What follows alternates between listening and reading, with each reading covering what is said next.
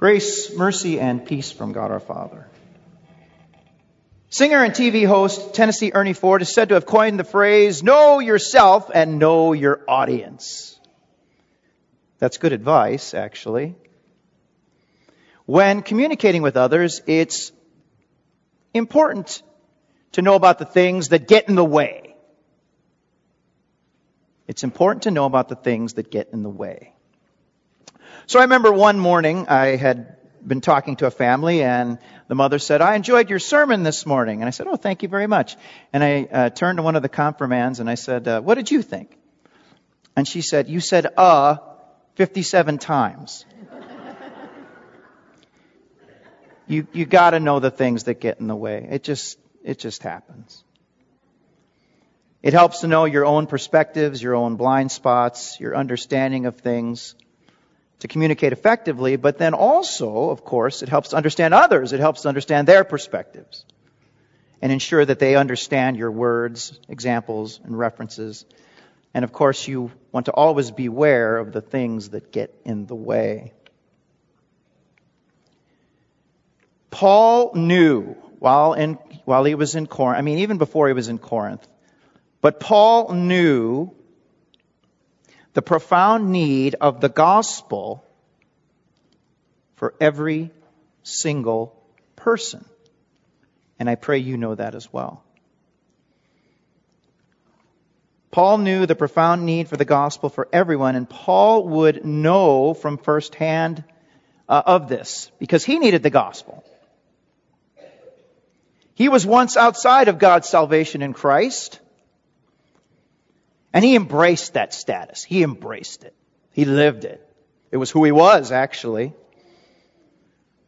Yet, despite his own experience as a former blasphemer, an insolent opponent to the gospel, despite his attempts to silence and imprison those who belonged to the way, that's just a way of saying Christians, and despite him giving approval to Stephen's death, despite his hard heart, the Lord Jesus himself came to Paul and called him to repentance and called him to faith. And then he also called him, after speaking to him over the course of, we think, about 3 years, to be an apostle. And if you don't know what that is, an apostle comes from the Greek verb apostello, which means to send with the authority and command of the one doing the sending. So for Paul, that means one sent by Christ with his authority and command to speak the words of Christ. And with this in mind, while in Corinth, and wanting and knowing that people needed that gospel, he mentions that there's 4 distinct groups in Corinth to whom he would minister, and it would vary a little bit from group to group. So there's those from a Jewish background, Gentiles who attended synagogue and who had adopted some of the Jewish practices, the ceremonial law, that of the like. Gentiles unfamiliar with the Torah and unfamiliar with Jewish practice. And finally, the weak. You might say, well, who are the weak? Given the context of 1 Corinthians, the weak are most likely those who are impressionable, those who might be new to the faith, those who might still cling to old belief, people easily led back into false belief, may have continued pagan practices, that kind of thing. But also, status was a big thing in Corinth. And so the weak also meant those of lowly status, whether that be economic, whether that be social, whether that be professional, those not well educated, or who weren't influential or affluent. You get the idea. And Paul recognized that people come from different backgrounds. They come from different experiences, different social circles, and the like. So he adjusted his approach, not his message, but his approach accordingly. In preaching to the Jews, he made ample use of the Old Testament, for example. In addressing Hellenistic Gentiles, Paul used and drew on his knowledge of Greco-Roman poetry and philosophy.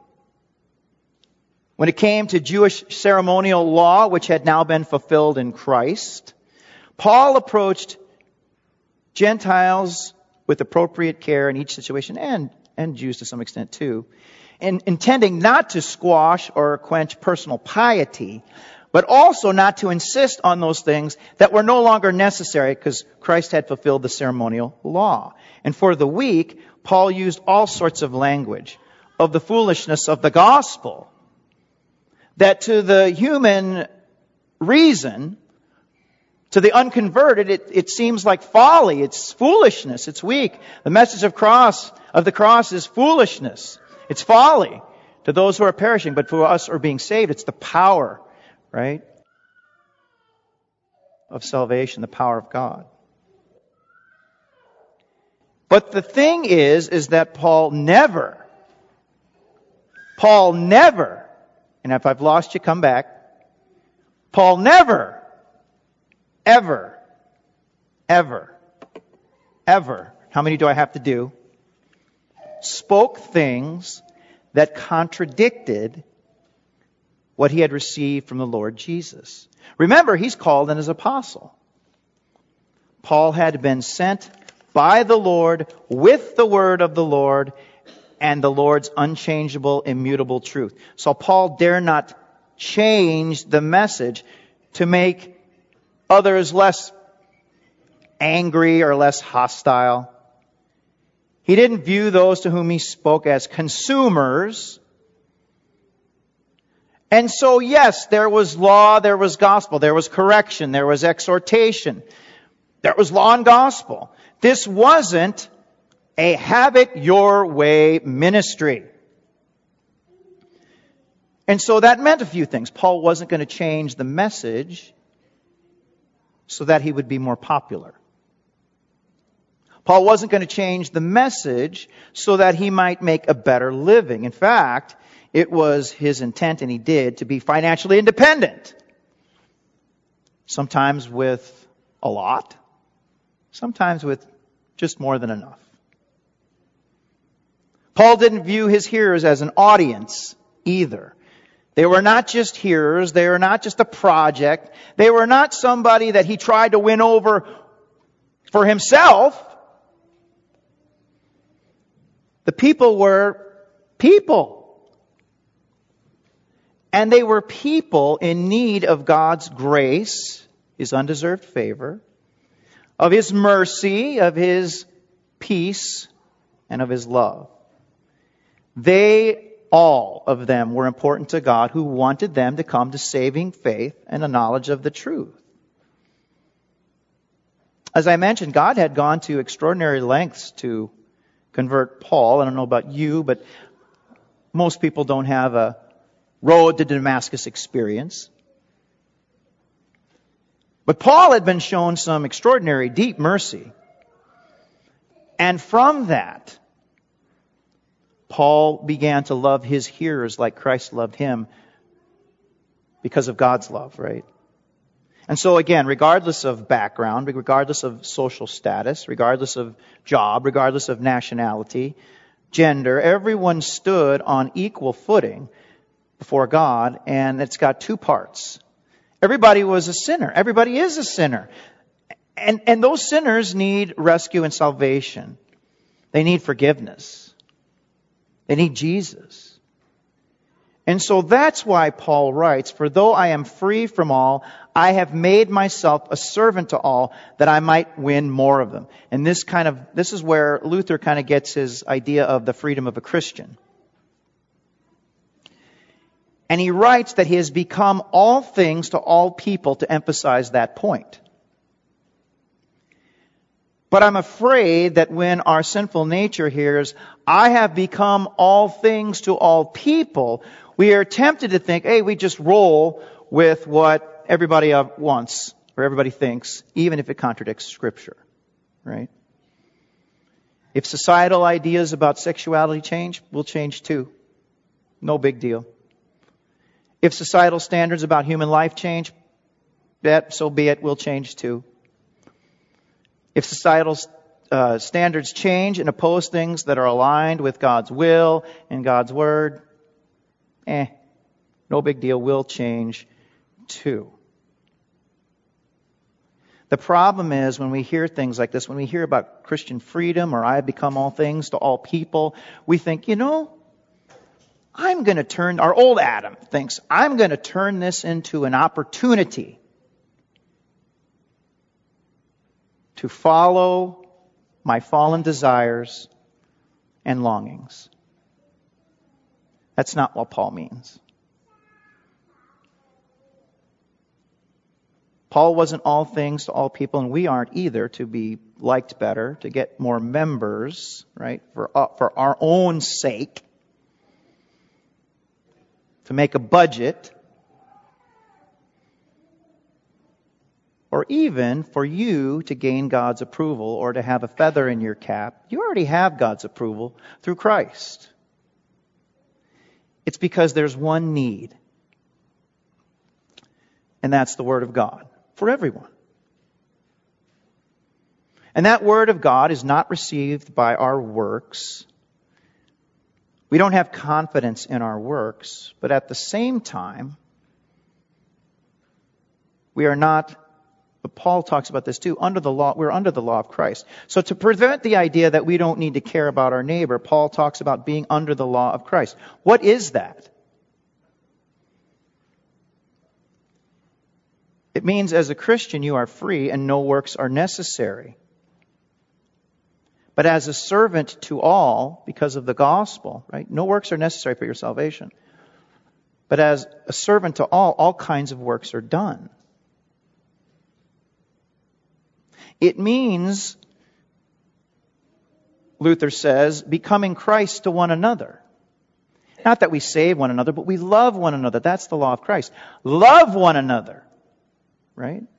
We love one another. And when we are Christ to one another, then Christ truly can be seen in our midst in terms of our personal interactions. And we have, because of our actions, we're always a Christian, a community. But Luther says we're a Christian community then in what we're doing for one another. So the question then is, how do we love our neighbor? How do we do it in a God-approved way? Again, it's not anything goes. Tell me if these sound familiar, okay? And you don't do these to be saved. This is how you love your neighbor. You honor those in authority. You love, cherish, and obey them. You do not hurt or harm your neighbor in his body, but help and support that neighbor in every physical need. Tell me if these sound familiar. They should. We affirm one husband and one wife in a lifelong relationship of love, trust, and servanthood. And that love is sacrificial love. It's agape love.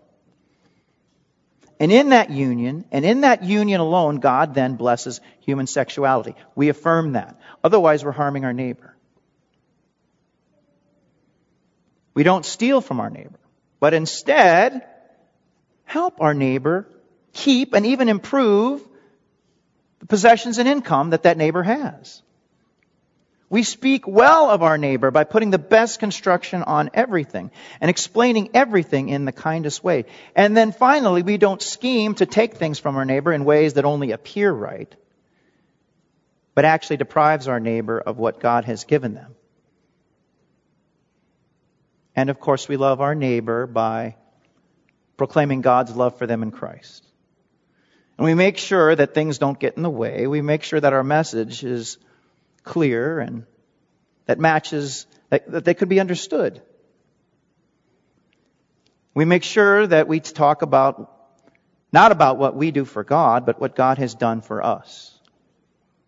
God who has redeemed us from sin and death through Jesus Christ our Lord. God who creates and sustains and strengthens our faith by His Holy Spirit. And again, God wants this for everyone. So we disqualify no one. We are all things to all people because God is for all people. Again, regardless of nationality, background, education, social status, and the like. We are all things to all people, not by promoting a have it your way man-made religion, but by proclaiming God's word, divine truth, and what God has done for us by Christ's death on a cross and rising from the dead. We are all things for all people because in Christ and Christ alone, not our works, but Christ and Christ alone, we have forgiveness of sins, life, and salvation to be received by faith. We are all things to all people because as we speak God's word faithfully, that word does the converting, the sustaining, the faith-giving, the saving. We are all things to all people by loving our neighbor, by speaking again in God's word in ways that take into account differences, ones like Paul recognized.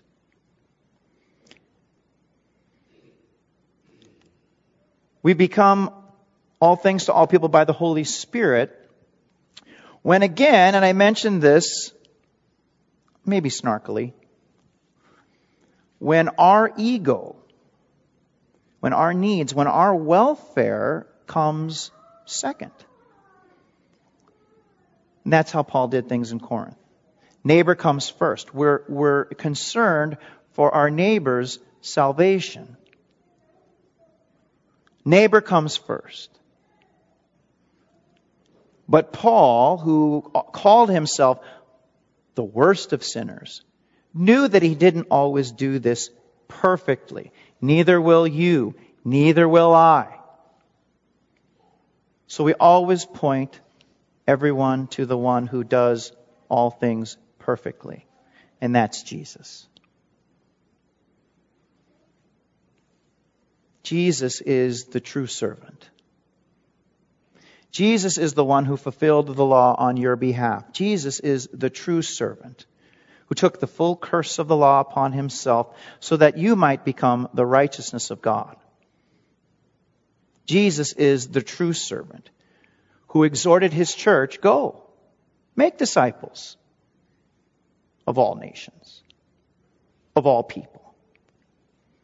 Jesus, the true servant who gives us his word, and through that word, his Spirit, so that we may take to heart all that he has spoken and all that he has commanded us to observe, because they truly are the things of God. Jesus, the true servant, who through the gospel gives us a heart like Paul. I have become all things to all people. And then Paul writes, why? That by all means I might save some. I do it all for the sake of the gospel, that I may share with them in its blessings. Amen. May the peace which surpasses all human understanding guard your hearts and minds through faith in Christ Jesus. Amen.